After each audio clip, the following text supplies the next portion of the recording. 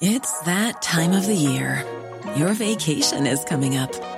You can already hear the beach waves, feel the warm breeze, relax, and think about work. You really, really want it all to work out while you're away. Monday.com gives you and the team that peace of mind.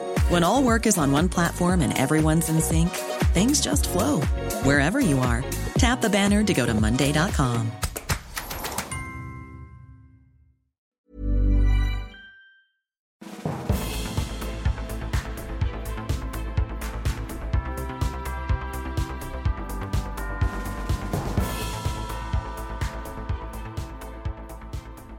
Hello and welcome to the Political Party. This episode features the former Chancellor, former Foreign Secretary and former many things, Philip Hammond. And this is a real surprise because Philip, when he was on telly, and by which I mean as a politician, when he was in the House of Commons, when he was dispatching his duties at the highest level of British politics, always a very professional man. And I think you didn't always get a huge sense about his personality, but he's really funny, got a great dry sense of humour, and this is a real insight into the different motivations of politicians because they're not all driven by exactly the same thing. And this is really candid about why he's a Conservative. But it's also his interactions with the Tory party. And he doesn't come necessarily from a classic high-level Tory background. And he just has a relaxed manner in the right way. He's obviously has a real respect for people who value public office. And when he talks about Boris Johnson and Liz Truss in this, it's fantastic. And about Theresa May. But it's also just an approach to politics and an ethos rather than anything ideological, really. And he's quite, well, I won't ruin anything, but he's a great storyteller, really funny from the outset. And this is just such a refreshing experience because he's just being totally open and honest. And it just makes you realize that sometimes, now, obviously, given, you know where I stand on these things, I'm broadly supportive of people that go into politics and think that on the whole, they are well-meaning and are trying to change the world for the better. But even with that philosophy, you don't always get a sense of what people are really, really like.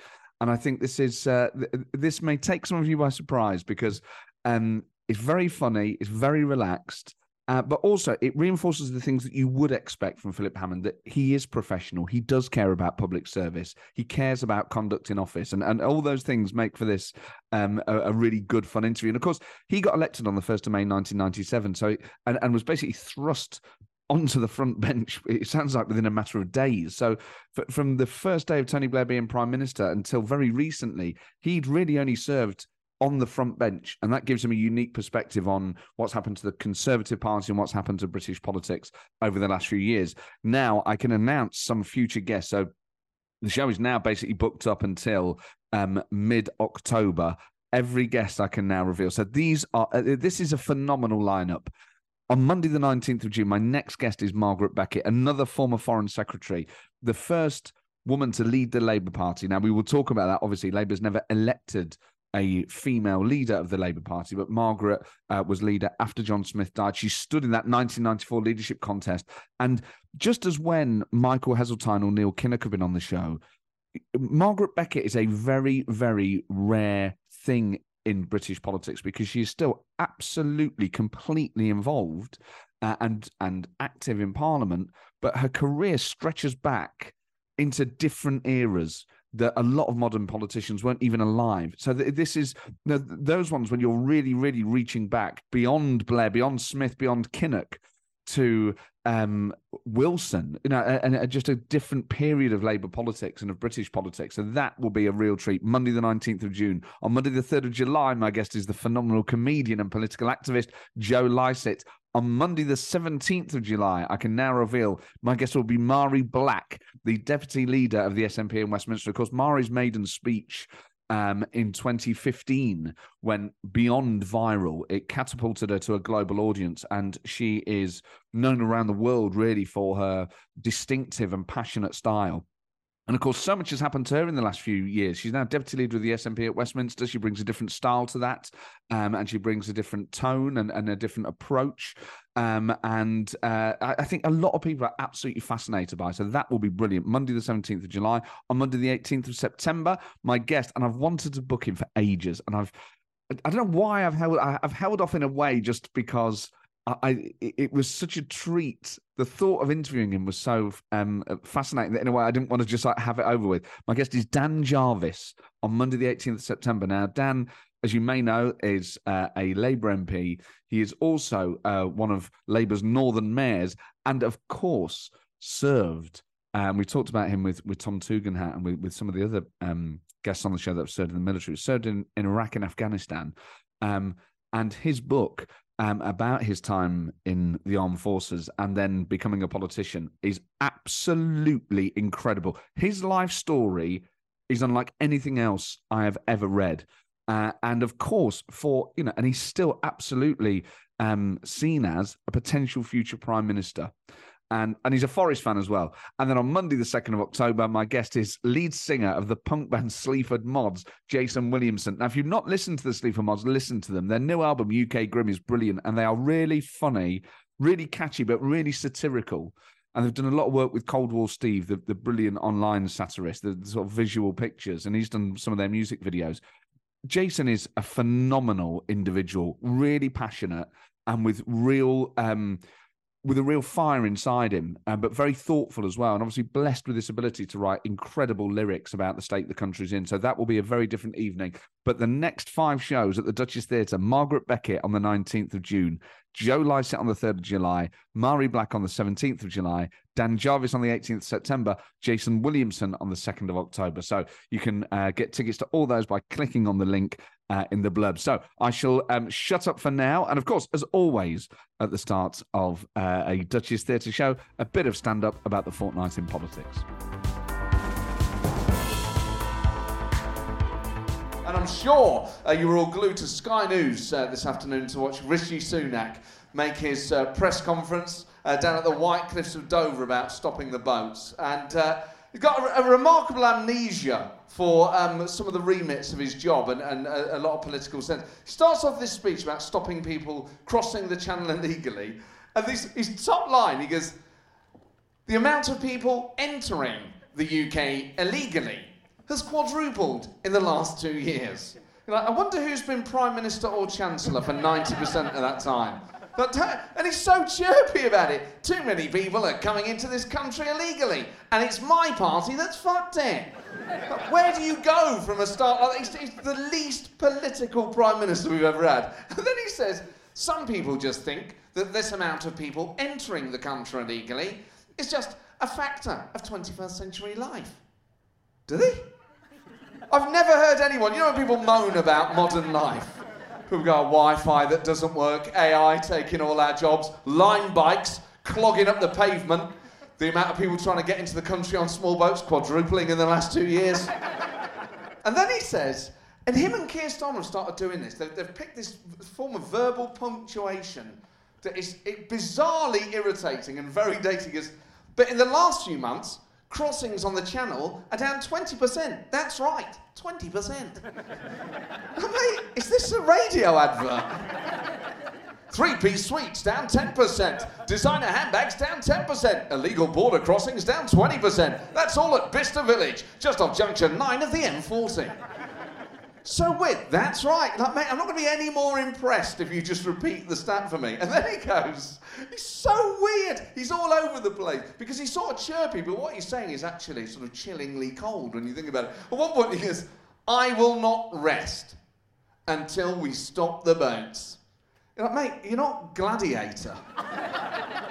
I will stop the boats in this life or the next. And then he says, my God, he says, well, some of the phrases are just very odd. So this whole thing now is they're asking people, migrants who enter the country, to share hotel rooms. And he goes, by asking people to share hotel rooms where it's appropriate, we found an additional 11,500 spaces. Sounds more like he's trying to organise the world's biggest stag do. We've asked Gary and Mick to share at the Premier Inn, and they're happy to do so. Then we're going to deport them to Rwanda. Lads. And then he actually goes further than that. He says, people who've come here illegally, claiming sanctuary from death, torture or persecution, you should be willing to share a hotel room in central London. You're like, mate, why have you written it and said it like that? And why specifically central London? But stuck in my head. More than reasonable to ask people to share a hotel in central London. No, not South London. We're not animals. No. Of course not East London. No. That would be deeply illiberal. But in central London, we think it's more than acceptable to ask people to do that. He takes some questions. And one of the guys from the Daily Mail, usually journalists at these things actually are terrible at asking questions. They waffle, they sort of, oh yes, Stephen, whatever, from The Guardian. Prime Minister, you said 3 years ago, that your government, and it's stuff like that. The guy from the Daily Mail literally gets across the ground in the least amount of syllables. He goes, Ryan, Daily Mail, these 2 new barges, where are they going to be, please? I mean, literally, where are they? I need to go there now. I need to check this site out. It's really funny the way he does it. And did he say barges? I'm like, what the fuck is this policy? A barge? Not a ferry, a barge. I say to migrants, if you're fleeing death and persecution and torture, it's more than acceptable to spend your summer poodling around the canals of Norfolk. Rishi, of course, has been touring the TV studios selling this policy, and in an exquisite piece of serendipity goes on this morning. Live. He says to Alison Hammond, he goes, look, when I'm out in cafes and restaurants, all people want to talk to me about is illegal immigration. Like, where the fuck do you eat? What on earth? Is that all people want to talk to you about? How tragic. Was your dinner okay? Yeah, that's okay. It's just 60 quid. Yeah, just tap the card on the side and bring down illegal immigration, please. Yeah. Sort of restaurants, you go and he goes, look, most people I talk to actually agree with our policies. Yeah, because the only people you talk to are Suella Braverman and Lee Anderson, mate. And then he goes, they start talking about, this is it. This was the funniest bit. I actually can't believe this hasn't had more coverage. Alison Hammond says to him, is it true you like Jilly Cooper novels? Right? The erotic fiction for, let's be fair, older ladies, right? And he goes, yeah, I do. I don't know how that's got out. Well, because you briefed it ahead, because you thought it made you look interesting. No one's leaked that. Your team have gone, actually, likes reading soft porn, so ask him about that. And he then lists off a whole load. She goes, do you really like him? Yeah, sure. Riders, Rivals, Polo, The Man Who Made Husbands Jealous, Passion Article. You're like, mate, this is too much now. It's weird because it's not like any other form of fiction. He's basically saying, I like reading erotic fiction for ladies, and I think it's good. But this is so... Because he's basically saying, I like to get aroused when I read a book. And, I'm surprised Alison Hammond didn't go down that route a bit more. So do you get aroused when you're reading it? Because I do. Yeah, sometimes I get a stiffy. Yeah, sure. But, if someone walks in, I put the book down and, then I continue preparing for Prime Minister's questions. But it's sort of weird to think of in the same way that you don't want to think about your parents getting aroused. I think it's the same for politicians. We don't want to imagine... With Boris, we were forced to imagine him in that way all the time. But I don't think I need to know that Rishi Sunak likes reading erotic fiction. I don't want to know how Keir Starmer gets around. Obviously, in the interest of balance, I'm going to have to ask him next time he's on. Well, look... In the good old days, it was Channel 5 late at night, but to be honest, Alison, what makes me aroused now is giving some hope to our most marginalised community.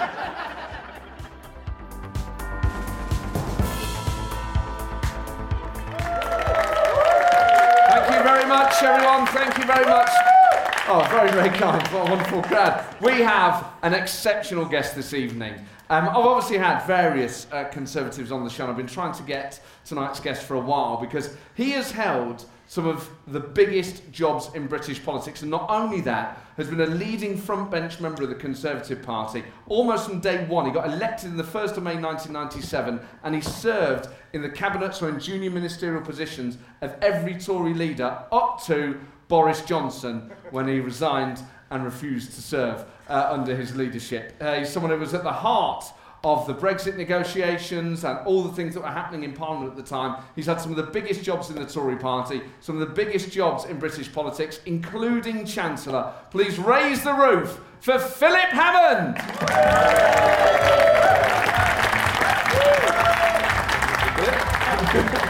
I remember. Welcome to the show. Thank you. So, do you read Jilly Cooper novels? Not that I'm admitting to. Is that the well, I don't know if you saw the interview, but now you're aware that Rishi Sunak reads them. Is that the sort of thing that politicians should talk about, or am I being sort of overly comedic about the whole thing? Yeah, I My guess is that Rishi's got quite a carefully crafted view of himself that he wants to put across, and he wants to come across as an ordinary, decent person, but with a bit of range to him. You know, not. Look, I mean, when you think about it, in some ways he's got the hardest job in the world. In other ways, he's got the easiest job in the world. He's just got to not be Liz Truss or Boris Johnson. Yeah, I mean, I imagine Rishi's the sort of guy you get on with. Yeah, nice guy. And have you given him any advice since he became Prime Minister? Oh, that would be telling. So that's a yes. So what was the advice? No, not since he became Prime Minister, no. I used to talk to him when he was Chancellor, as a former Chancellor, but I wouldn't presume to give advice to a Prime Minister. And obviously you were at the Treasury for a while. Was he ever there at the same time? No, we didn't overlap. He went into the Treasury when I stood down. Liz Truss was my Chief Secretary. And how was that? Interesting. She built up quite a resentment against me over the time that we were working together, but for some reason projected it onto Tom Scholar, my permanent secretary, and fired him as soon as she was able to. So, I mean, obviously, you know, you were senior to her, so can you take the credit for the Truss Weeks? Did you teach her everything she knows? No, we used to have a little routine called, one-to-one, where she would come in to my nice little office in number 11 Downing Street with her piece of paper, and she'd sit down and she'd have the good ideas for the month, because we only used to do it once a month. Good ideas for the month, and she'd say, I think we should do, I can't do the impersonations like you, but I understand you do a very good Liz Truss. I'll be looking forward to that in a minute. But she'd say, you know, I think we should do so-and-so, so-and-so. And I'd say, no, I don't think so, we won't do that. And, she was generally thoroughly pissed off with the way she didn't feel she got the respect she deserved from me. She had her own economic philosophy, and I would be... I'll say it again. She had her own economic philosophy, and I would be astonished if she's changed it 1 millimetre since she was in power. As I understand it, Liz Truss's view now is that the blob, people like me, the establishment, the civil service, the Bank of England, got to it before they had a chance to prove that it was our only chance to break out from the straitjacket we've imprisoned ourselves in. That's how she thinks of the situation. And was she saying stuff like that back when she was Chief Secretary? She didn't put it as radically, but yes, essentially she was very close to the Institute of Economic Affairs and this, I mean, let's face it, John Redwood has been saying this for years. All you have to do is cut taxes, everything else takes care of itself. Well, if it was that easy, everybody would have done that years ago, because you'd be hugely popular and hugely economically successful. But unfortunately, it doesn't work like that. And that's at the heart of Liz Truss's policy agenda, was actually very similar to Jeremy Corbyn's. Jeremy Corbyn, John McDonnell, will borrow loads of money and will just spend it. Liz Truss and Kwasi Kwarteng's agenda will borrow loads of money and will just give it away to people. End result, the same. Too much borrowing, too much debt, and not the economic consequences that you would hope for. So when you're Chancellor and you've got a senior minister in your department like Liz Truss, whose star is kind of on the rise and she's got a bit of a reputation, are you horrified in a way? Do you think, oh my God, we cannot let that person ever take charge? At that point, did you ever think it was even possible that she might one day become Prime Minister? No, I didn't think that, ever. And I'm still kind of pinching myself. I never thought that would happen. But I did regard her as quite high risk. And you may remember... Well, you know, right? Yeah. You remember that she was ahead of the curve, of the cabinet curve anyway, on use of social media. You've got to give her that. She was first out of the traps in really using social media. And she built up quite a position on social media, which she used ruthlessly, but it made her very uncomfortable to work with, because she used to go straight out on social media with anything she got. So, we had to keep her well away from anything important, locked doors, not in front of the children type of thing. And was she unusual in that regard, or has that been a growing trend amongst some colleagues in the social media age? Yeah, well, it's been a growing trend amongst some colleagues, like Michael Gove. Oh, to name no names, but... So he was the same, in that he would leak to anywhere, or in his use of social media? Well, social media, and actually in Michael Gove's case, he was much more plugged into journalists, probably like yourself, once in the trade, always in the trade, right? So I've got a view about British politics that actually there's a case which should at least be considered for not allowing people who've been journalists to become holders of public office, because they cannot resist pushing information to the dark side. Boris Johnson did it, Michael Gove did it, no doubt others. And you're a senior member of the Conservative Party. At this point, you are Chancellor, and you can kind of, I guess in some ways, once Britain had voted to leave and the party is tearing itself to shreds in office, and you're in a senior cabinet position in the way that you were, you could probably see a number of icebergs. That could have gone either way.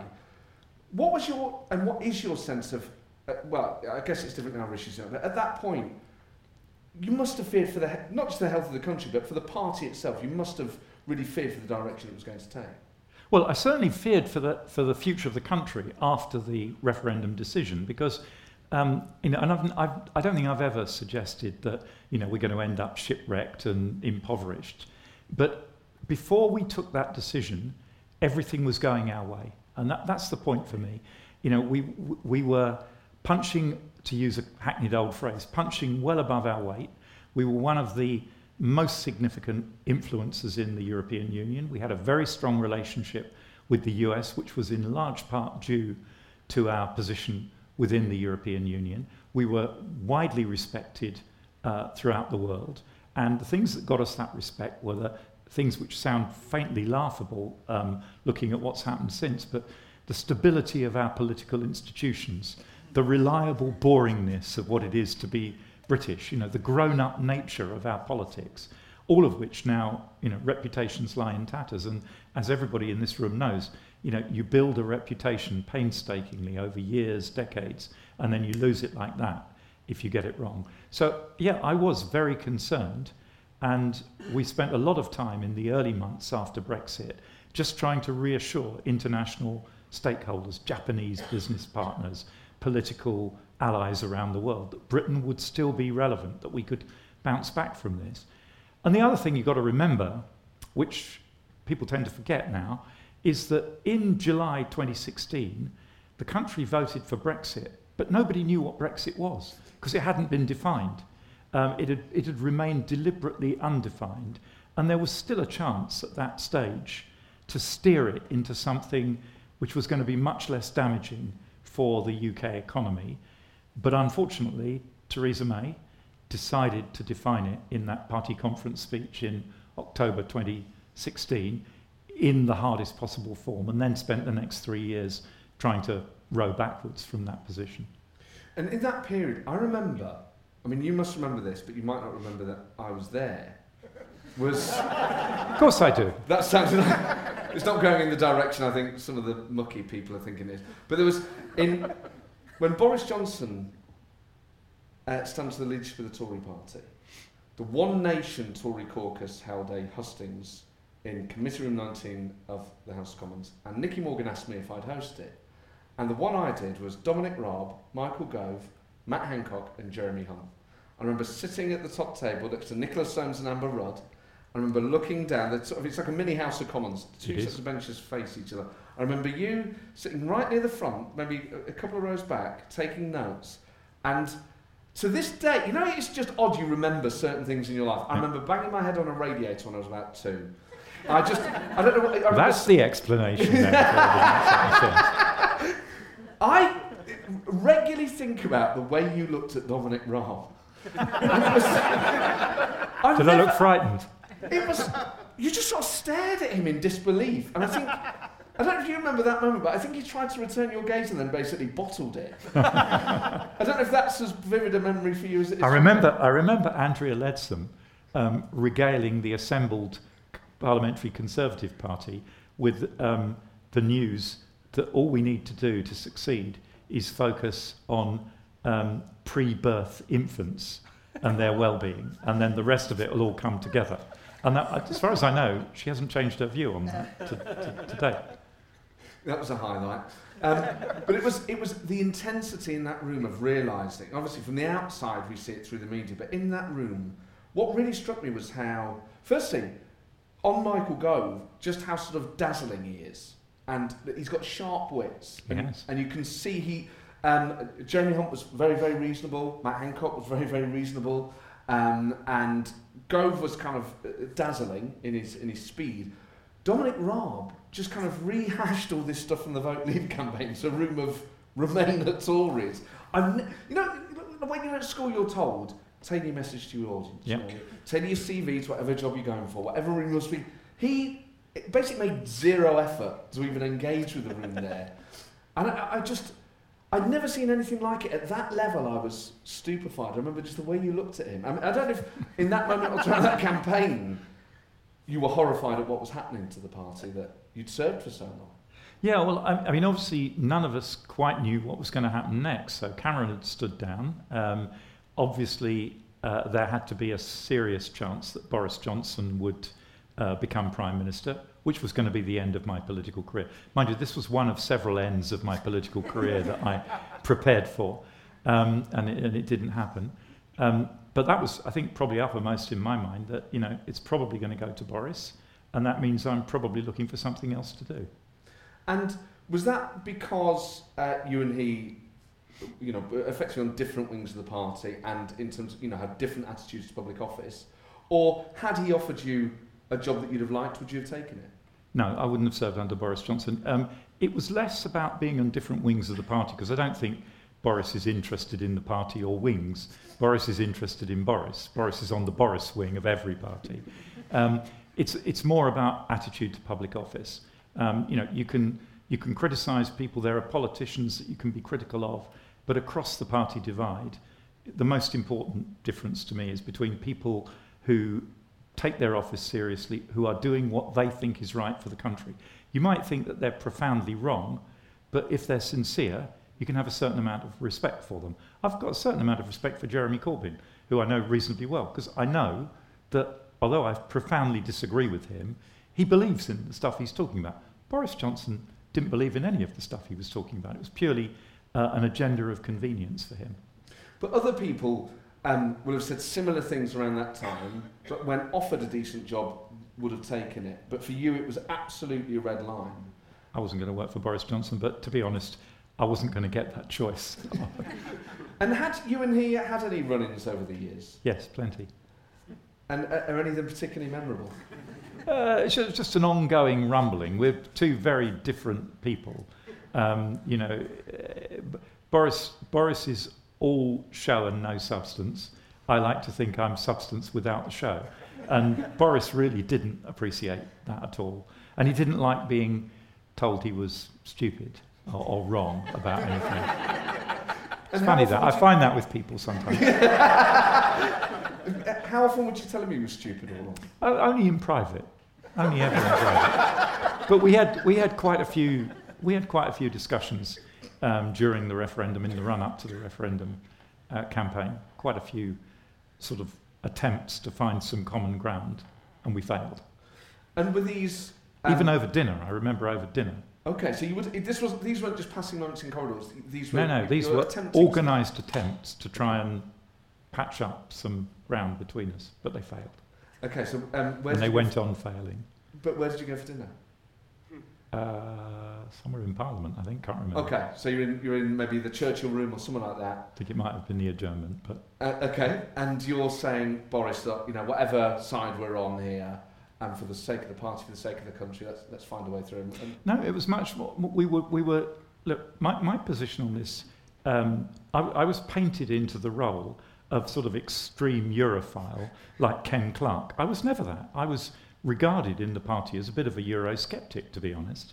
And, you know, a lot of the frippery of the European Union, the flag, the anthem, the ever closer union bit, I was never a big fan of at all. But in terms of Britain's national interest, there was never a scintilla of doubt in my mind that being in the European Union and one of the three dominant powers in that European Union made us richer, it made us safer, and it made us more influential. And if you go into politics, that has got to be what you're about. So that was the focus for me.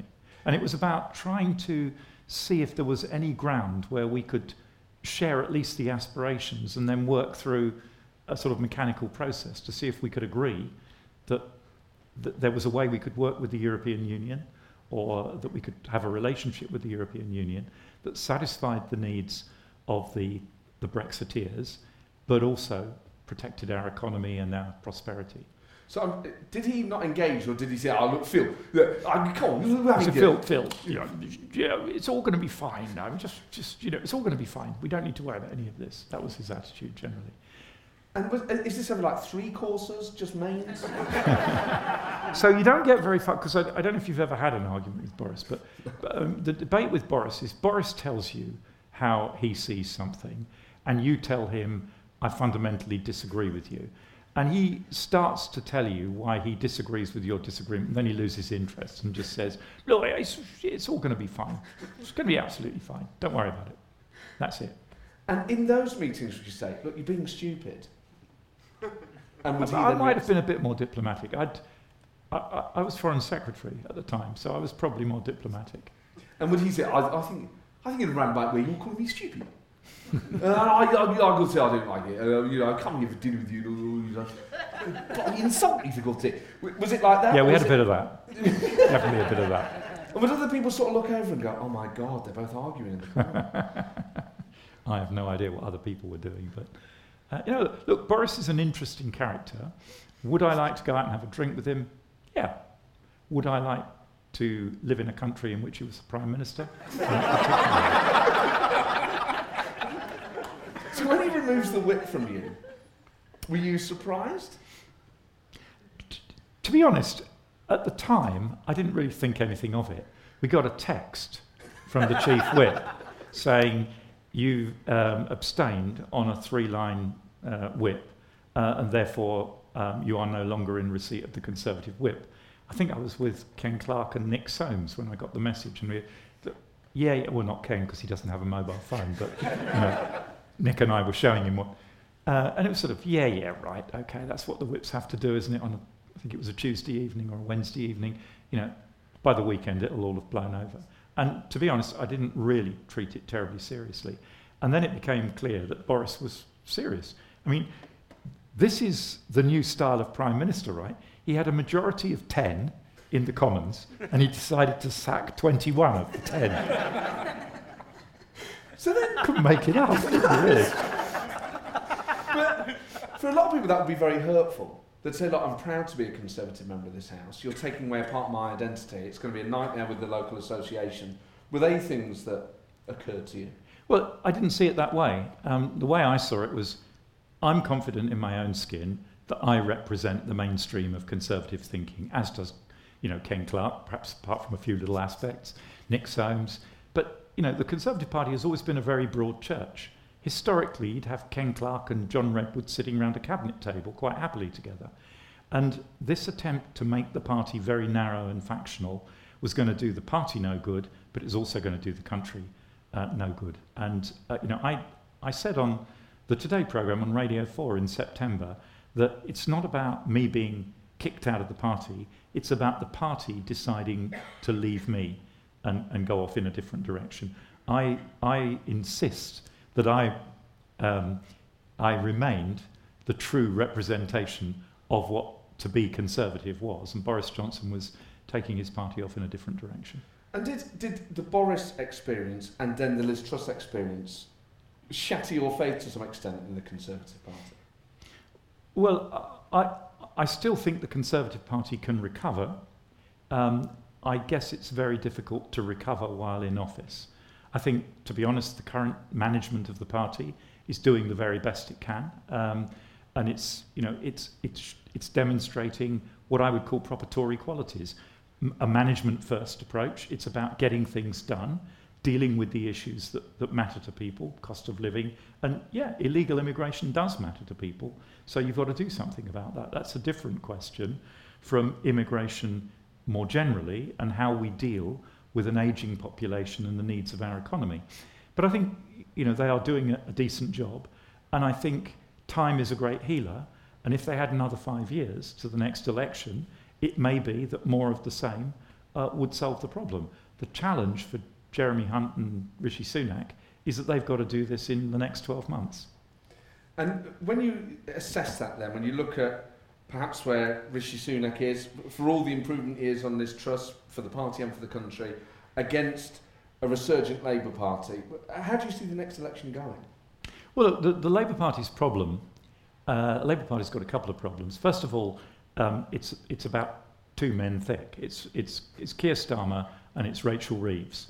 And a couple of people have heard of Angela Rayner, but most people won't be able to name the rest of the Labour bench. So they're Lee Stodds, Jonathan Ashworth, Shabana Mohammed, but Kyle, you're a professional. Wes Streeting. You're a professional.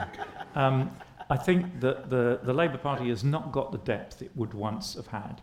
The second problem is that the left is still very strong, and as you know, there are two factions within the Labour Party. There are those that believe, Blair style, that it's all about power, and you do what you need to do to be in power, because unless you're in power, you can't do anything.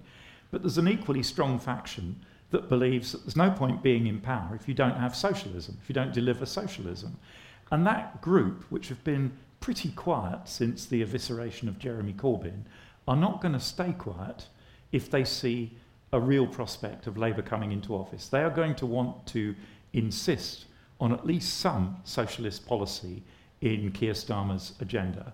And that's going to be a tension which is probably going to kick off over the next couple of months. It will certainly be a factor at the Labour Party conference, and it's going to run through next year. So he's got that challenge to deal with. And look, the other thing is we live in an incredibly uncertain and unstable world. And it would be a very brave person that was going to predict today the outcome of an election in, I can confidently predict, 17 months' time, the second Thursday in October 2024. Anything could happen. Today it's about the economy. It's about the cost of living. It's about inflation. But if Mr. Putin starts throwing nuclear weapons around, it's going to be a different discussion that goes on, a different debate about who we want running the country and about how we want it run. So the election is going to be in October? Yeah, October 24, yeah? I don't know whether you're kidding or not. I'll put some money on October 24. But why not May? How much do you want? Well, why not May? Because of what I've just said. That I think, Jeremy Hunt and Rishi Sunak's strategy is to let things calm down, put as much space as possible between the horrors, the nightmare of last autumn, and before that, the bumbling mess of Boris Johnson's government. And, no doubt we're going to have a load more noise about how the decisions it made were also completely wrong and, didn't benefit the country. They want as much space between that and where we are at the time of an election as possible. They want inflation to fall, which it will do if given time, and they want something of a feel-good factor to recover. And the longer you go, the better. But you don't want an election in November, December, and you certainly don't want it in January at the last possible moment. So, for my money, October is the prime spot. So that gives them like another quarter of figures, without having to do it in the dark days of winter. That's right. And October, it is getting a bit colder and darker, and the Labour Party is absolutely convinced that its vote is more susceptible to staying in when the weather's bad. I don't know if you know this. I know they do. Are they wrong? Well, I think it goes back to sort of the 1970s when Labour supporters didn't have cars in those days. But, on the other side of the coin, a lot of people perceive that Tory voters tend to be older. And, while older people are very determined, very often, in their patterns, they're also not that keen on bad weather. Postal votes. Postal votes, great thing. But and what's your sort of gut instinct then? Because obviously looking at it on the surface, I can't help but think, given the election result last time, Labour need a swing that is off the scale. They do. To get a majority of one. Then another part of me thinks, well, if politics is volatile, and of course, the so-called red wall went Conservative last time, the so-called blue wall, you've already seen people like Rosie Duffield winning down the road from where you grew up, and Labour winning in places that would never even won, perhaps even in 1997. is there now going to be a kind of Tory collapse thanks to what Liz Truss did to people's mortgages? No, I don't. First of all, what happened last autumn had a negative effect on mortgages and interest rates for a very short period. But the underlying long-term trend is a global one. And there's none or almost none of that Truss Kwarteng effect left in interest rates in the UK, mortgages in the UK today. We've recovered from that. The markets have moved on from that.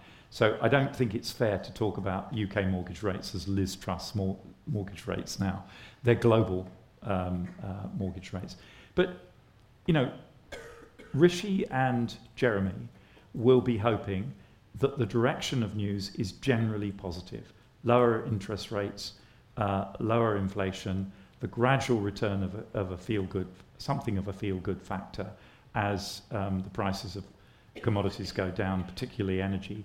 And the longer we go, the further away the bad stuff was, and the more people have a chance to recover. So I think if you're saying to me that it's very difficult to see how Labour could get a majority of one today, I think it'll be even more difficult to see how they do that in 16, 17 months' time, assuming that things go in the direction everybody expects them to go at the moment. That's the economy. But Yep. there are other Yeah, of course there are. unknown unknowns. And one of them is when you're effectively a full-term government and discipline has gone out of the window. Bob Stewart today, just before we came on stage, but announced he's going to be prosecuted for racial comments he may have made. It reminds people a little bit of the 92 to 97 major era Tory party, where basically it feels like it's just scandal after scandal after scandal. The political management of the party becomes difficult. And I guess what I'm asking is, were there ever times when you sat amongst parliamentary colleagues and worried about the morality, conduct? I mean, some of the candidates that got selected and elected last time, people said, and it obviously happened in both parties, but can think of some of the people that now populate the Tory benches, and some of them aren't the most charming individuals that you would require in a close election to win over perhaps middle ground swing voters. So look, won't surprise you to hear, I've never really been a fan of populist politics. Politics is about actually making hard decisions and then selling them to people, because a lot of things that need to be done for the good of the country, for the good of our own futures, are pretty tough in the short term. And a form of politics which simply says we always do the easy and popular thing in the short term and we worry about the long term later, which was, broadly is the Boris Johnson approach to life, very high discount rate, you might say. That is not the route to successful government and the long term best interests of the country and the company. So I am concerned about populism. I'm concerned about the people who are coming into politics today, but I'm not surprised, because honestly, since I came into frontline politics in the 1990s, I think the attraction of it has dramatically reduced. The deal used to be, you go into politics, you lose your right to privacy, you don't earn any money, but you are at least a respected member of the community. Now you lose your right to privacy, you don't earn any money, and you're universally reviled as being worse than estate agents and journalists. And that's, why would anybody do it? Why would anybody do it? Well, I guess politics attracts a variety of people, doesn't it? It attracts people that effectively, it is a vocation on all sides. People who genuinely want the world to be a particular way, and they are advocates, they come from a variety of backgrounds. And then it does attract show-offs, people who actually aren't on top of the detail, and it certainly in the last few years has really attracted, because of the leadership of both parties at that particular point, they allowed in people that, in years gone by, parliamentary selection processes would have rooted these people out. But the complexion of parties changed. Effectively, both parties were subject to entryist cabals that selected people that 5 years previously they never would have dreamed of. Yeah, and the makeup of, certainly in the Tory party, the makeup of people coming into the party as members of parliament has changed. More and more of them are local figures, local politicians who move onto the national stage. That didn't necessarily used to be the route for Tory candidates. When I freely tell the story, when I went to be interviewed as a candidate for my constituency, Runnymede and Weybridge, I didn't even know where it was. We didn't have sat-navs in those days, but I had a road atlas open on the passenger seat, driving out there on Saturday morning. That was perfectly normal. That was, you were qualified to be a candidate through the party process, and then you went and you pitched. I was interviewed in Cambridgeshire, on the south coast, in Bedfordshire, in Buckinghamshire, Surrey, and then eventually you find your perch. What we see now a lot is that seats tend to select from amongst a panel of local candidates, people who've grown up in the area, become local councillors or whatever. I'm not saying they're not good people, but they have different motivations and different perspectives, and it's much more difficult to glue them together into a cohesive national party because their focus and their roots are local. Hey, I'm Ryan Reynolds. At Mint Mobile, we like to do the opposite of what Big Wireless does. They charge you a lot, we charge you a little. So naturally, when they announced they'd be raising their prices due to inflation, we decided to deflate our prices due to not hating you. That's right. We're cutting the price of Mint Unlimited from $30 a month to just $15 a month. Give it a try at mintmobile.com/switch. $45 up front for 3 months plus taxes and fees. Promo rate for new customers for limited time. Unlimited more than 40 gigabytes per month slows. Full terms at mintmobile.com. When you're ready to pop the question, the last thing you want to do is second-guess the ring. At BlueNile.com, you can design a one-of-a-kind ring with the ease and convenience of shopping online. Choose your diamond and setting. When you find the one, you'll get it delivered right to your door. Go to BlueNile.com and use promo code LISTEN to get $50 off your purchase of $500 or more. That's code LISTEN at BlueNile.com for $50 off your purchase. BlueNile.com, code LISTEN. And just thinking about, because obviously a lot of Labour people went through this when Corbyn was leader, even it didn't weren't necessarily voted for Boris Johnson's Conservatives at that election, but deep down they'd have thought, we cannot have Corbyn as Prime Minister, I can't vote for it, if it means Boris Johnson wins, so be it, I can't vote for him either. When you saw Boris Johnson as Prime Minister and Liz Truss, had Liz Truss gone to the electorate, could you have voted Conservative? Would you even have considered voting for Keir Starmer to be Prime Minister instead of him? No, I would never vote against the Conservative Party. It's too deep in the veins. I could have stood as an independent candidate in the 2019 election, but that would have meant attacking a Conservative candidate nominated for my seat, and I decided that wasn't something I wanted to do. But I certainly wouldn't vote for a Prime Minister that I didn't think would be a decent Prime Minister, someone who had the best interests of the country at heart. And could you, let's say Keir Starmer becomes Prime Minister, would you feel comfortable in Starmer's Britain? So at the moment, Keir Starmer's on a charm offensive for the middle ground, designed to make people who had enough of Boris Johnson and Liz Truss feel comfortable with him. But as I say, we haven't yet started on the process of the left filling in its demands. And quite a few of the things that Keir Starmer's been talking about, Rachel Reeves has been talking about, are sufficiently ambiguous that they could yet become problematic. I don't have any problem with Keir Starmer as a person. I respect him as a person. I think he's a decent guy. I think, broadly speaking, you can take him at face value. But there's a long way to go between now and Labour's manifesto for the next election. And he's got a very difficult balancing act to do because, although he's been trying to curb it, the Momentum organisation is still there, and the hard left still has a strong position in parts of the Labour Party in London, for example. And what Labour, because you sort of mentioned earlier having a level of respect for Corbyn. You're supposed to be a comedian, because nobody's laughed for ages. Oh, well, no, Can you say something funny? Because otherwise they'll think I'm supposed to do it. That's really not my job. It's about light and shade. This is also a show that celebrates the detail of politics, and it's fascinating because I just wondered if no guest has ever said that before, but I just wondered if there were Labour MPs that you were maybe not friends with, but who are the Labour MPs that you get on with? I get on with, quite a few people in Parliament. You mentioned Wes Streeting just now. I've got a good off-camera relationship with Wes Streeting. Doesn't stop him going for me round the throat every time I was before a select committee. But he's a nice guy, smart guy.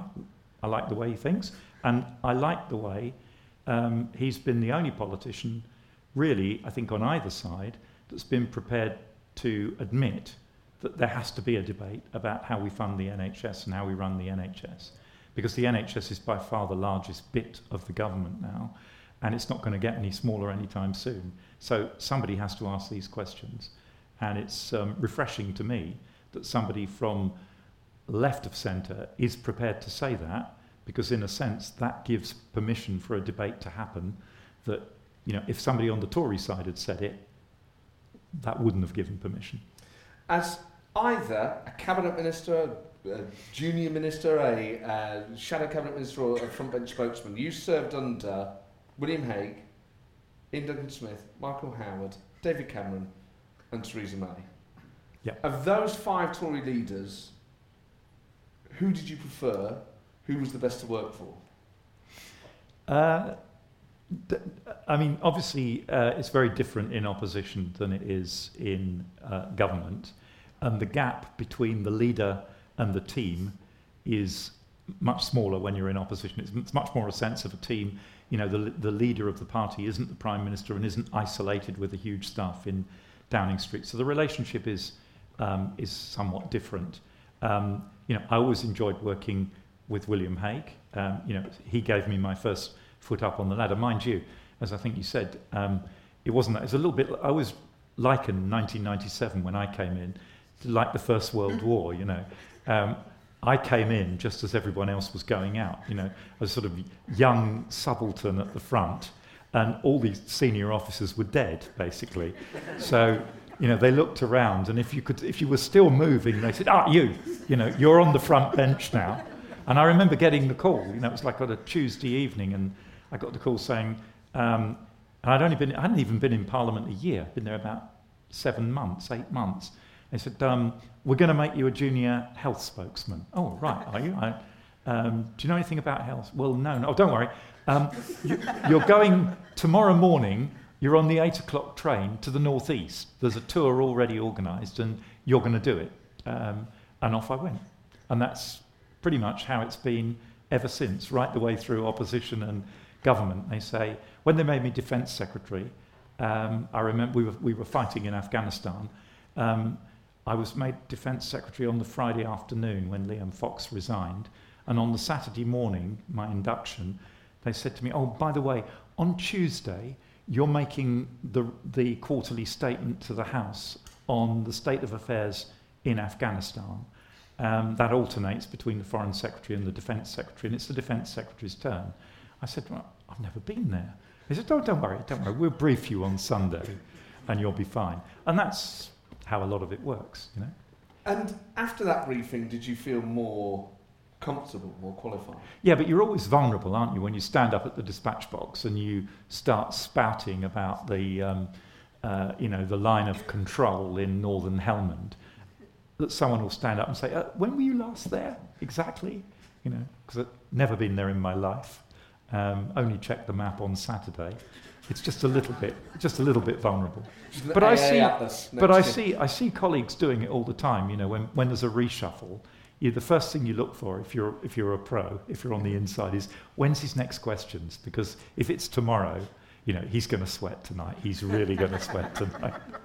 And did you fear reshuffles? You strike me as someone who's actually quite zen, and if you get elevated, you're cool with it. If not, you're fine. Exactly. And as I said to you just now, there were a number of times when I was expecting time to be called. 2013, there was a reshuffle, and I had a feeling in my bones, a bit of rumour in the press that I was going to get shuffled out. Okay, fine. I'd had 3 years.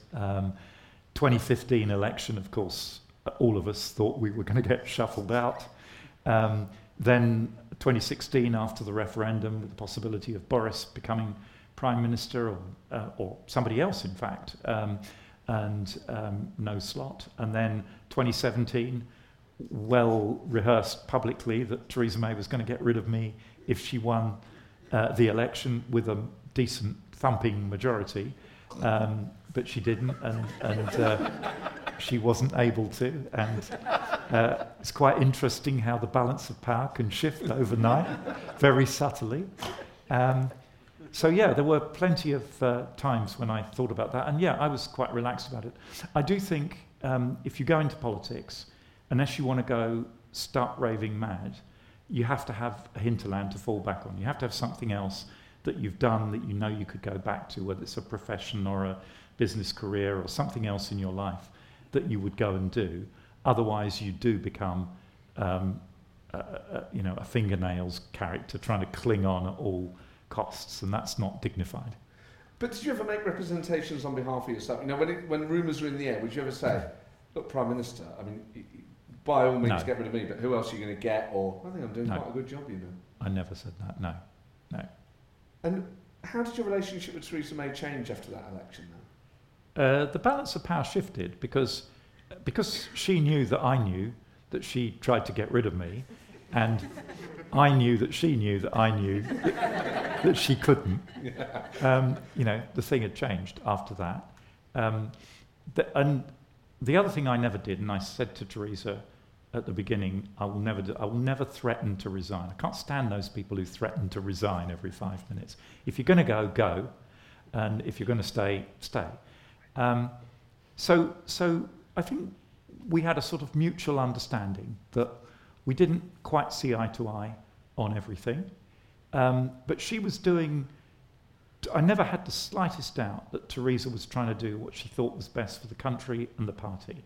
And I didn't always agree with her, but I never doubted her motivation. Whereas with Boris, I had questions in my mind about motivation. And that to me is really important. You can disagree with someone, but you can respect them if you think their motivation is decent. When that balance of power shifts then, does that manifest itself in any way? Does Theresa May start going, Philip, sorry, I meant to say the other week, that was a great presentation at Cabinet, and we should have dinner more often?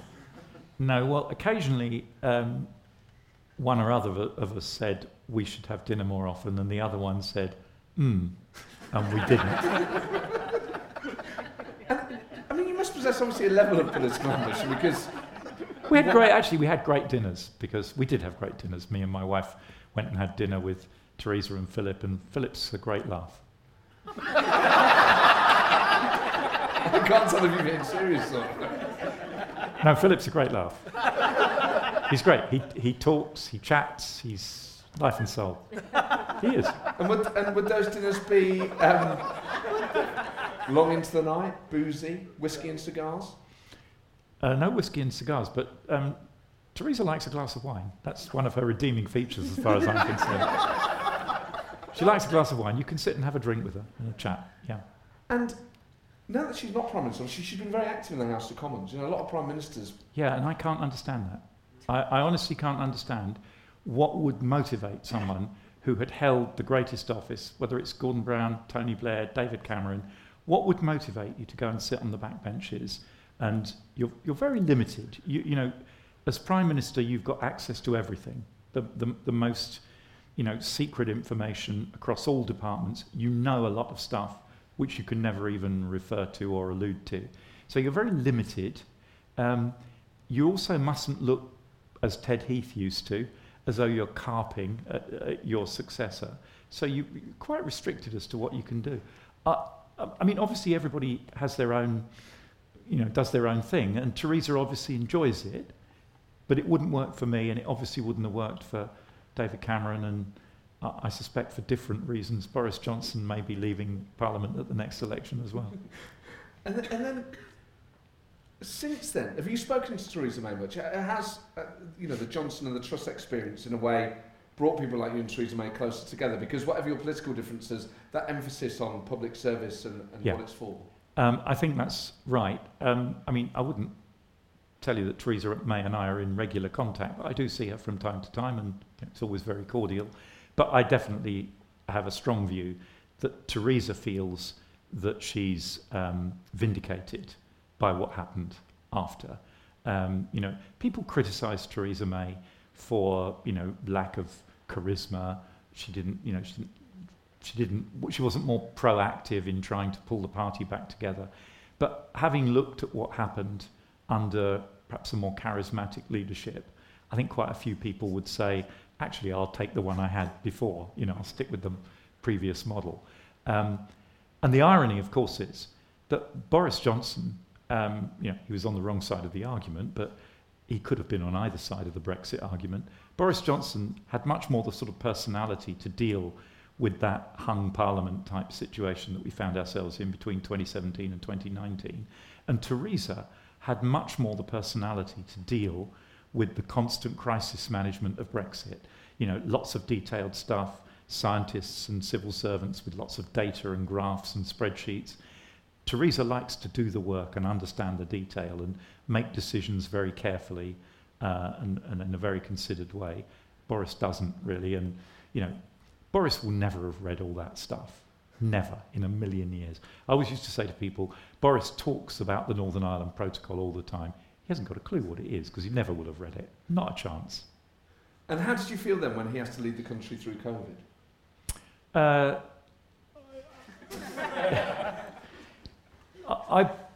I personally think the government made some wrong decisions. It's easy to be overcritical because at the beginning in a crisis, when you don't actually know the facts, it's right to take a precautionary approach, to be cautious until you do know.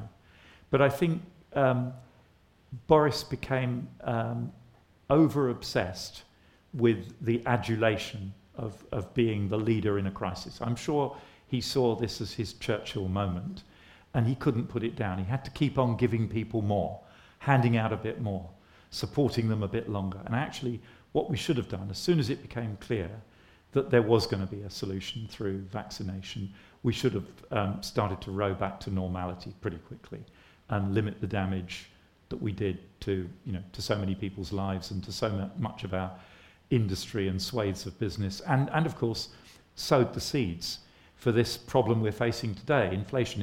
It's very convenient to pin it all on Vladimir Putin, and I yield to no one in my dislike of Vladimir Putin, but the inflation that we're facing started before Putin got moving. And if you ask somebody doing, let's say, shall we say, first year GCSE economics, what happens when you borrow £600 billion and pour it into an economy, while at the same time cutting the productive capacity of that economy by about 6-7%, I think even that first year economics schoolboy student will tell you, you're going to get inflation, sir. That's what's going to happen. And why our politicians didn't recognise it, and apparently even our central banks didn't recognise it, is a continuing mystery to me. But it all started during COVID.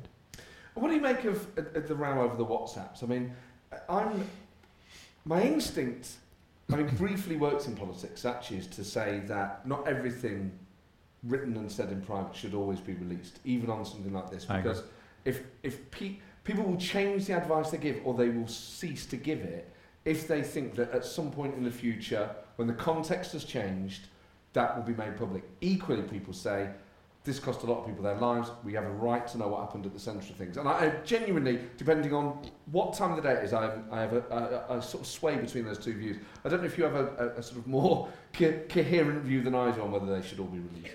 Well, look, I think first of all, your instinct that if there is no safe space to communicate, people will not communicate, or they'll communicate in different ways. So everybody who has been in government since freedom of information, whether they admit to it or not, will have had things that they wanted to communicate to a colleague, but decided or were advised, perhaps, not to communicate in writing, but to catch them in the lobby and have a word. Now, does that enhance the process of government? I don't actually think it does. WhatsApp became a bit of a substitute for written communications. The danger with WhatsApp is that you cut out the private office. This is going to get very boring now, but the way ministerial government works is through the private office system. Everything that comes into a minister comes through his private office. Everything that goes out from a minister goes through his private office. Private offices talk to private offices.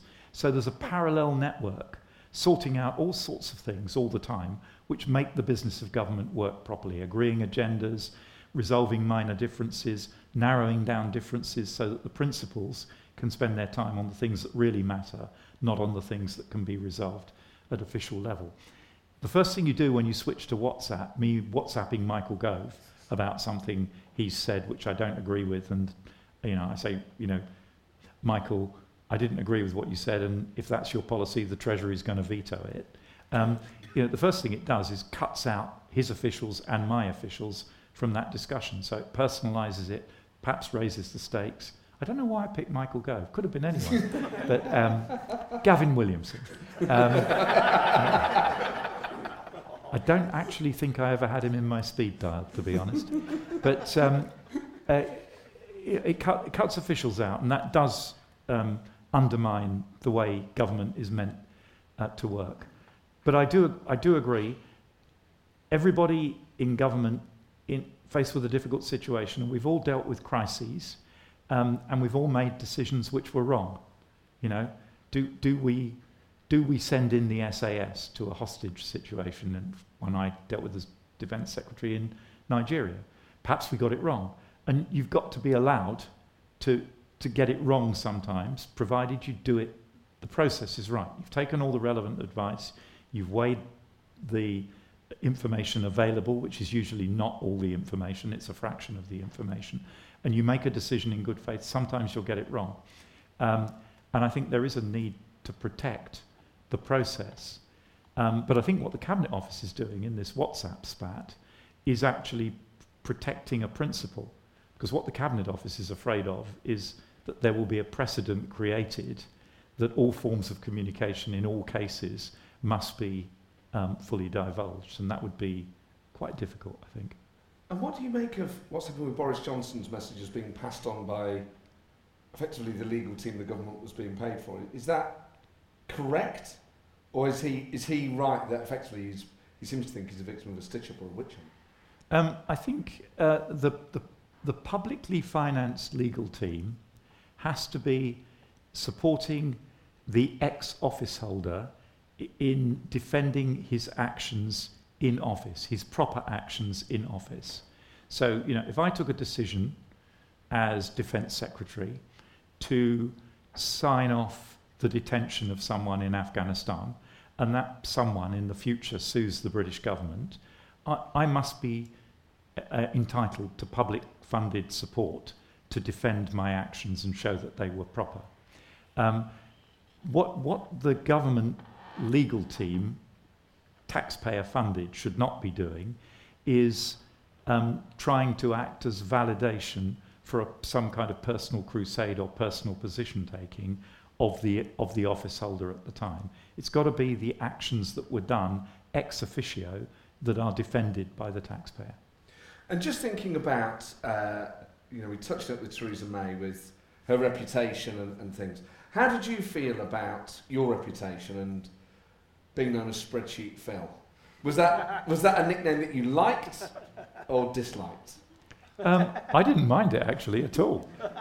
It wasn't meant to be flattering.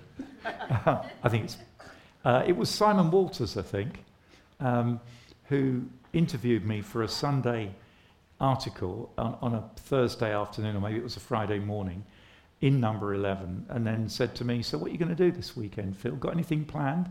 And I said, I don't know, so I'd probably look at a couple of spreadsheets or something over the weekend. And thus it was born.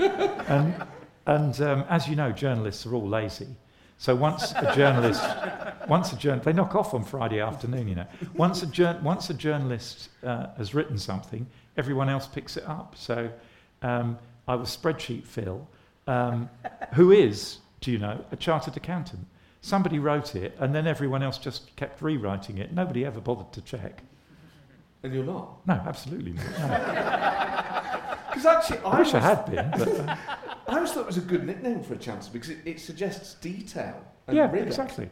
It's not a bad nickname at all. It's not a bad nickname. No. Better than like Thick Phil or what? Not that that would have been. But do you know what I mean? Thinking of previous people perhaps that have held that office. What did you make of Kwasi Kwarteng? Well, Kwasi was my PPS while I was Chancellor. So you did teach him everything he knew? Not quite, but Kwasi is an interesting character. Very clever, of course, very clever. I mean, seriously, one of the cleverest people I know.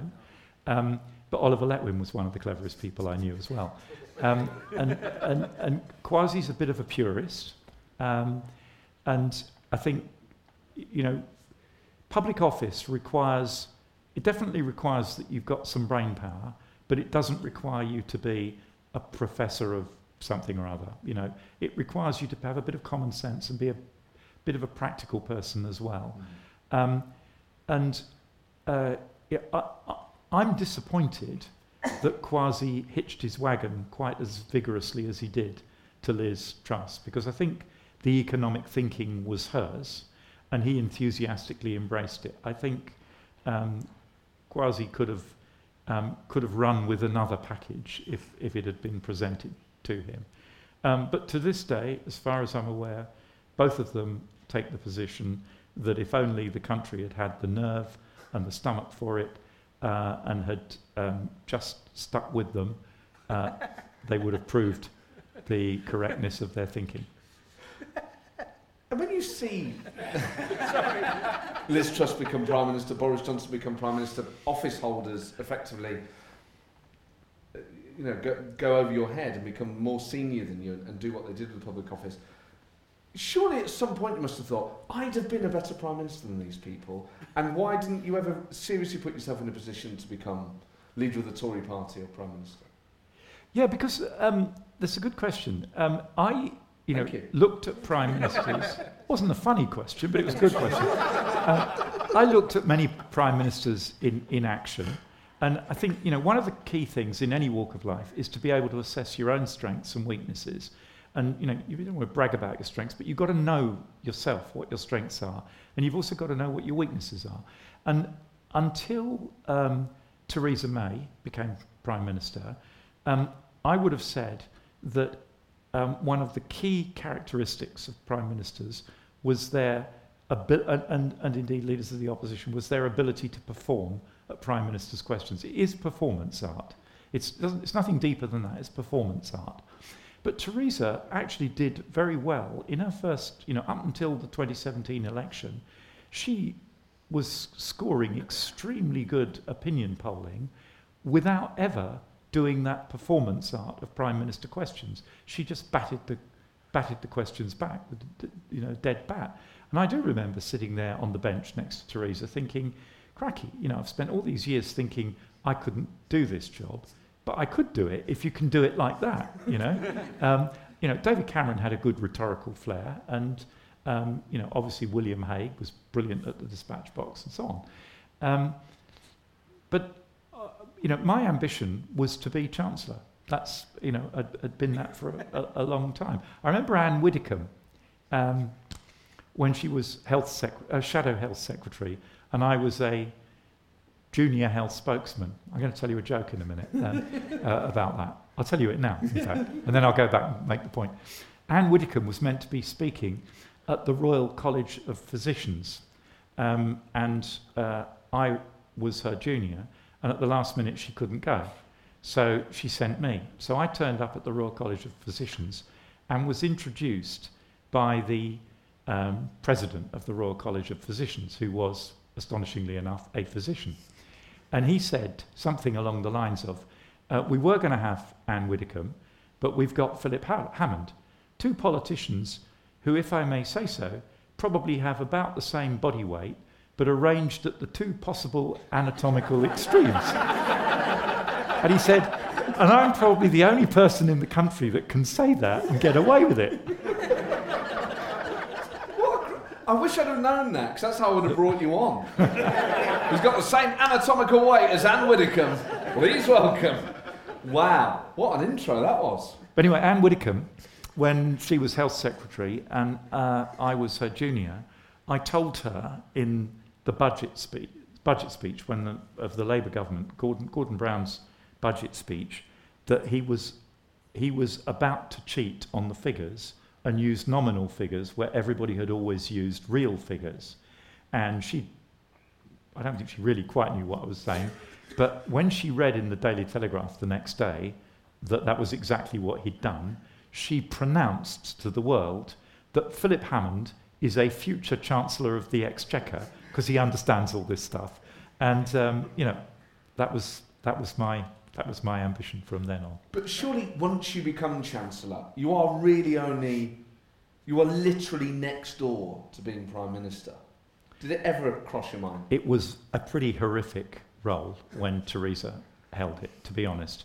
To be Prime Minister without a majority, trying to pull together the factions of a warring party, honestly, I'd have to say that wouldn't have been my skill set.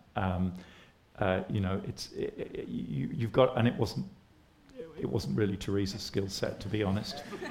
You've got to be a people person, and I would say neither of us probably mostly defined as people, if you can have people. And it was just a mountain of pain, actually. And I watched Theresa trying to navigate it, and I honestly don't think that I ever really aspired to take over her job, and I wouldn't have put myself forward. And obviously, in the circumstances in which she left, it wouldn't have been appropriate at all. It was clear that we were coming to the end of that period in politics, and someone else had to try and do it a different way. And how did you find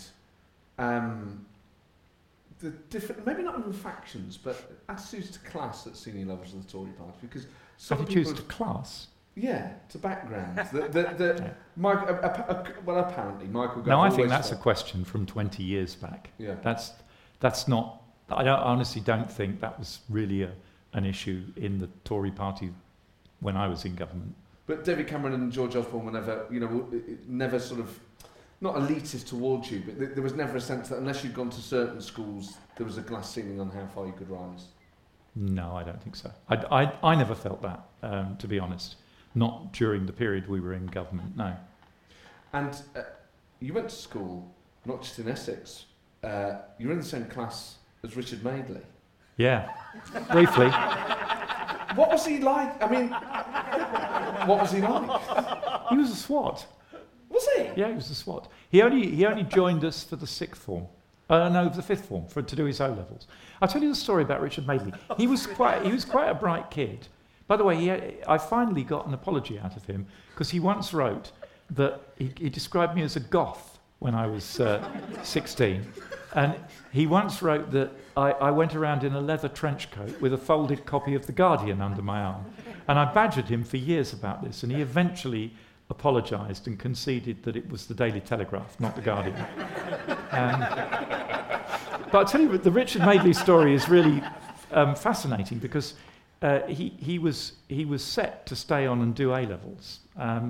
And during the summer, after we'd done our GCSEs, O-levels in those days, the long summer, he went to work as a cub reporter, intern, on the local paper, the Brentwood Gazette.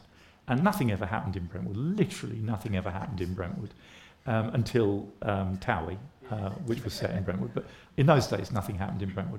And then as soon as Madeley gets there, of course, this is Madeley, always has been, as soon as Madeley gets there, and all the senior reporters have gone away for the summer, so there's literally just him sitting on the so-called news desk, there's a murder on the Common. And Richard Madeley's not only reporting it for the Brentwood Gazette, he's stringing it to all the national newspapers. So overnight, Richard Madeley's a national hero, Anyway, he never came back to school. He decided that journalism was his thing, and he never came back to do his A-levels and went off, and, the rest is history. So, the murder was real? The murder was real. Well, he might have done it for all I know. The murder, I think, was real. Yeah. Was he at school? I mean, if he did do it, I'd never thought of that before. But if he did do it, actually, he's gone up in my estimation quite a lot. That was a smart move. Did you chat to each other at school at all? Yeah, we were reasonably friendly, yeah. And was he broadly as he is now?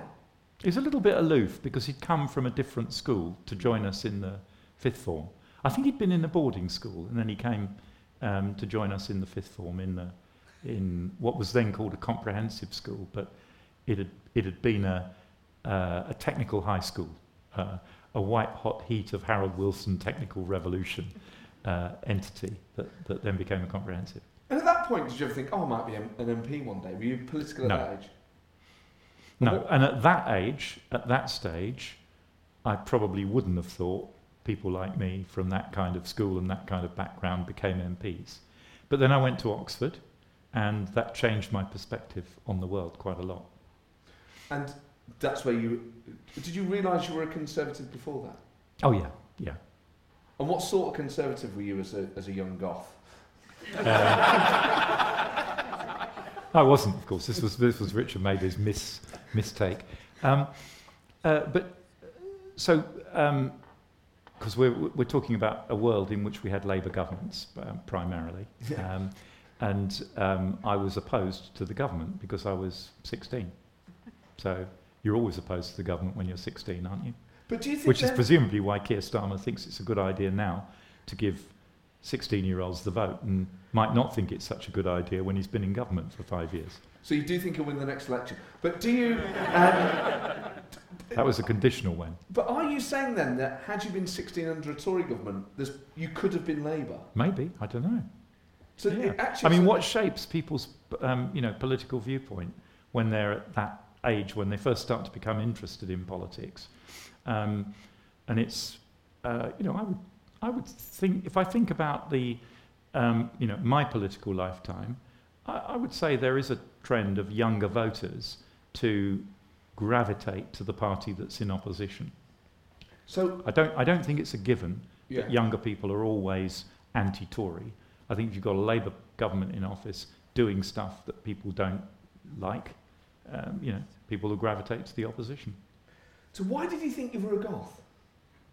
What, you just got it completely wrong, or did you occasionally were you listening to sort of sad music? Yeah, it was probably that kind of thing. Yeah. So what sort of? I don't think you knew me that well. No, but if you were to categorise yourself as when you were at school at that age, if it was either sort of goth, as what the cliches are, I think he was out of time. You see, I think goths came later. Yeah. I think he's invented this, later on, retrospectively. Okay. But I think he was just wrong. But it's not like you weren't like pre-goth. You weren't.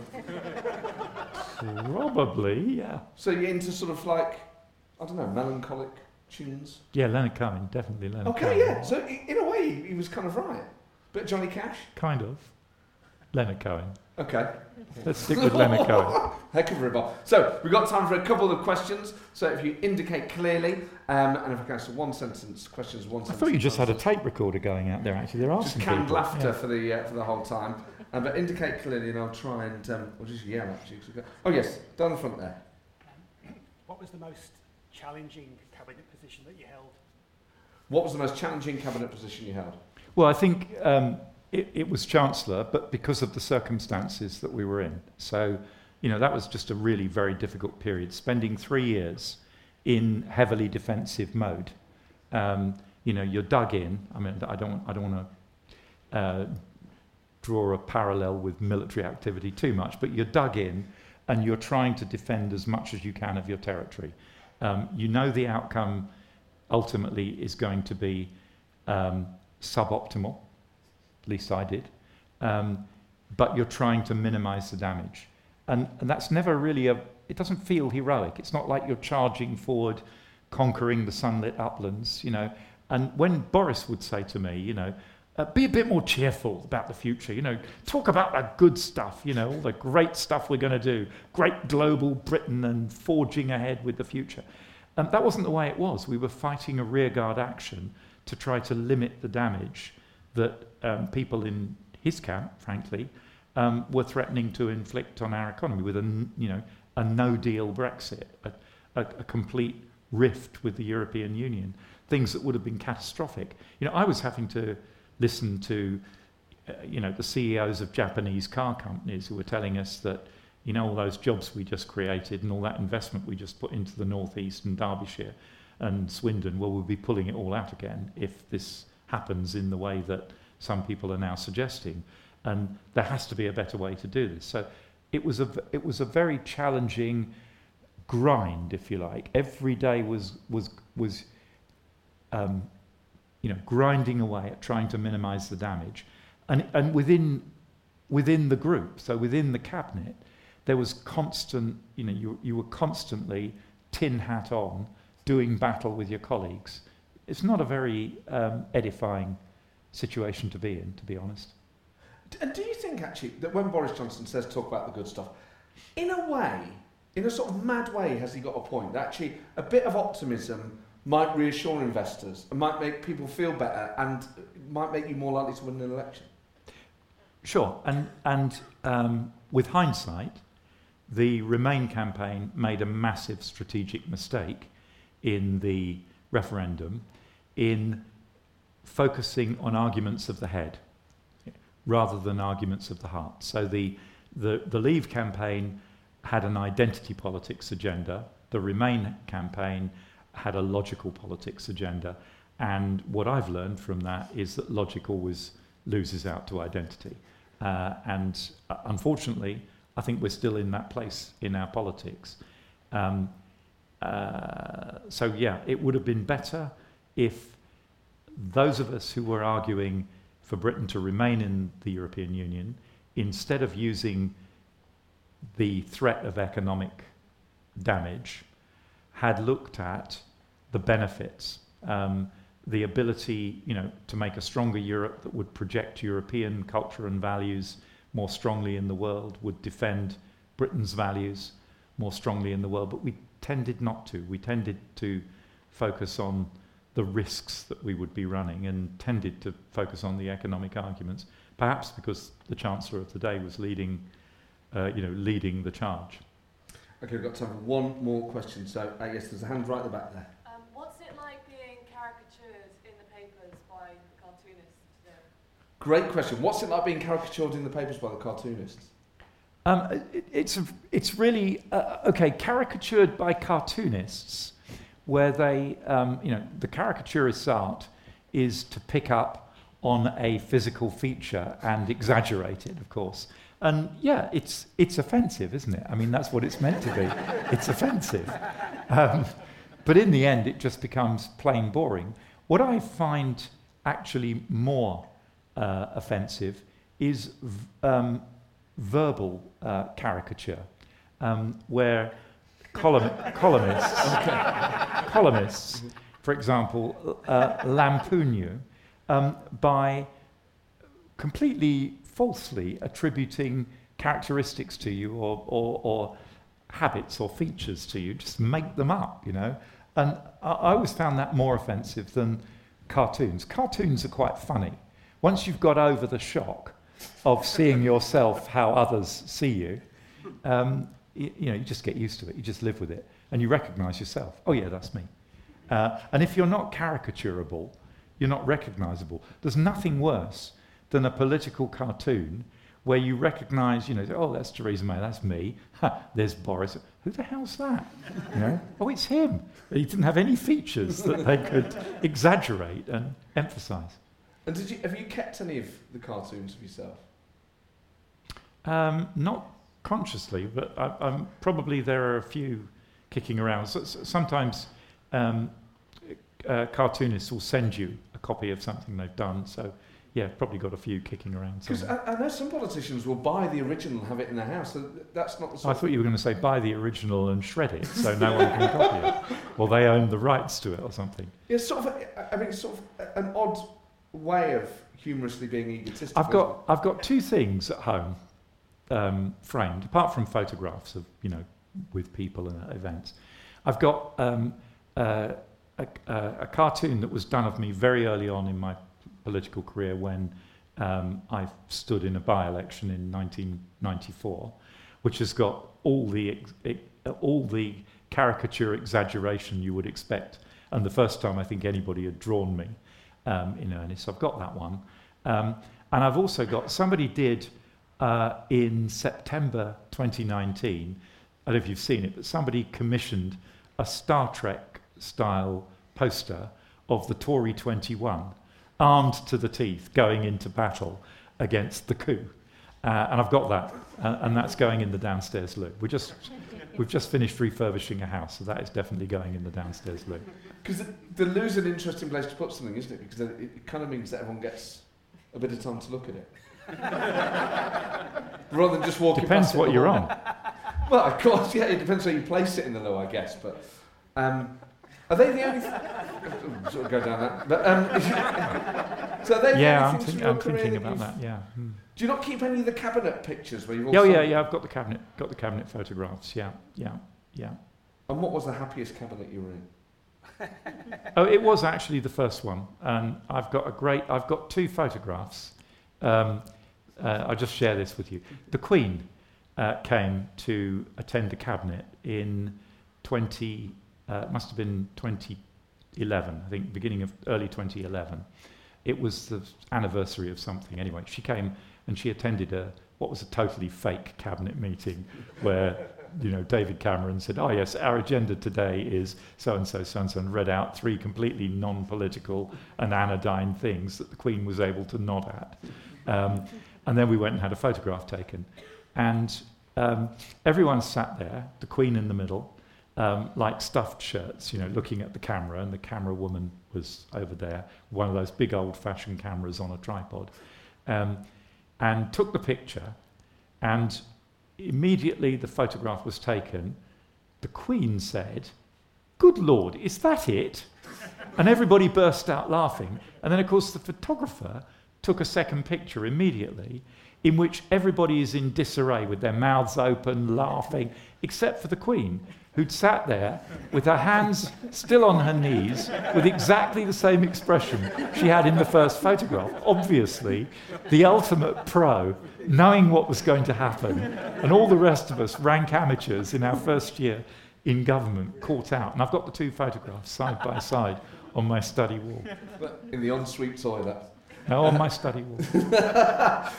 Philip, this has been absolutely sensational. It's been one of my favourite episodes, genuinely, and I've just been hanging on. I'm going to check the podcast to see if he says that every time. Well, chuck me under the bus, man. It doesn't mean I don't mean it. Because I genuinely do. It really has been a very special evening, and I'm sure you'll agree. Ladies and gentlemen, a huge thank you to the amazing Philip Hammond!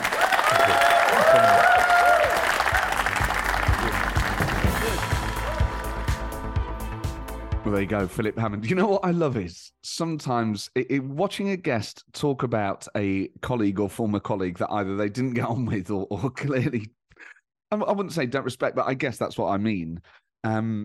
People navigate that in a different way. And I think Philip basically just got to the point. I mean, it was so funny just how he talked about particularly Boris Johnson and Liz Truss. But you really get that sense. And this is something that always gives me a bit of hope in politics is whenever those of us on the outside are looking in, thinking, what on earth is going on? Surely some of them must realise they do. Now, whether they're in a position to stop the madness is a different question altogether. But there is something reassuring knowing that just as when the Labour Party was in the wilderness and there were people there trying to bring it back to its sanity, the same was the case in the Tory party over the last few years. And just knowing that someone who'd been Chancellor was looking at what Liz Truss and Kwasi Kwarteng was doing with total horror, that gives you no comfort if your mortgage has gone up, but just politically knowing that even in the darkest days, there are still sensible people there who are trying to stop it, I think is a level of reassurance. Or maybe I'm trying to convince myself, but Philip was just such a fantastic guest, really funny, and so many brilliant stories. And you realise, and obviously this show showcases it, but politics attracts lots of different people. Now, on the face of it, you would say, oh, someone who went to Oxford and then becomes a cabinet minister, that's not that unusual. But actually, from his background in Essex, and also just the fact that he was like, well, I joined the Tory party when I was 16, I'd been born in a different year. Because that's something I often think is, would a lot of people, perhaps of Philip's generation, if they were born a little bit later, have been New Labour? Now, I don't think that's always necessarily the case, because I don't think you should totally discount that people do have an ideological element to them. but time plays such a big part, as it does for voters, obviously. When he said that, I thought it's a thing I often think. So that was a nice moment. Anyway, I'm not going to just repeat everything that Philip said, but what a cracking interview. And I'll see you at the next one on Monday, the 19th of June, with my special guest, Margaret Beckett. And then on the 3rd of July with Joe Lycett. On the 17th of July with Mari Black. On the 18th of September with Dan Jarvis. And on the 2nd of October with Jason Williamson. My Edinburgh show, Inside Number 10, is now on sale. I'm at the Pleasance Courtyard from the 2nd to the 27th of August. If you're heading up there, Inside Number 10, a play on Inside Number 9, the League of Gentlemen spin-off series. I'm not sure it's a spin-off, but it's done by the same people. I'll put the link to that in there as well. And, of course, Spitting Image, the musical, is now on sale, which I've co-written with Al Murray and Sean Foley, and I provide some of the voices for, as you might have guessed. So thank you to all of you who've already messaged me about that. But if you'd like to go and see that at the Phoenix Theatre, I have put a link on. So there you go. Tickets galore. The hard sell stops now, and I'll see you next time. Ta-ra.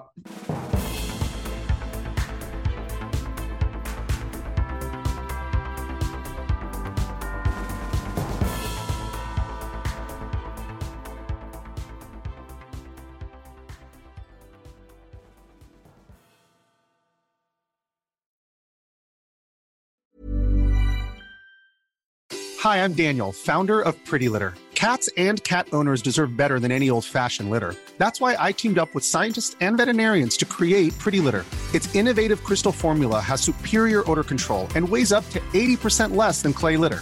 Pretty Litter even monitors health by changing colors to help detect early signs of potential illness. It's the world's smartest kitty litter. Go to prettylitter.com and use code ACAST for 20% off your first order and a free cat toy. Terms and conditions apply. See site for details.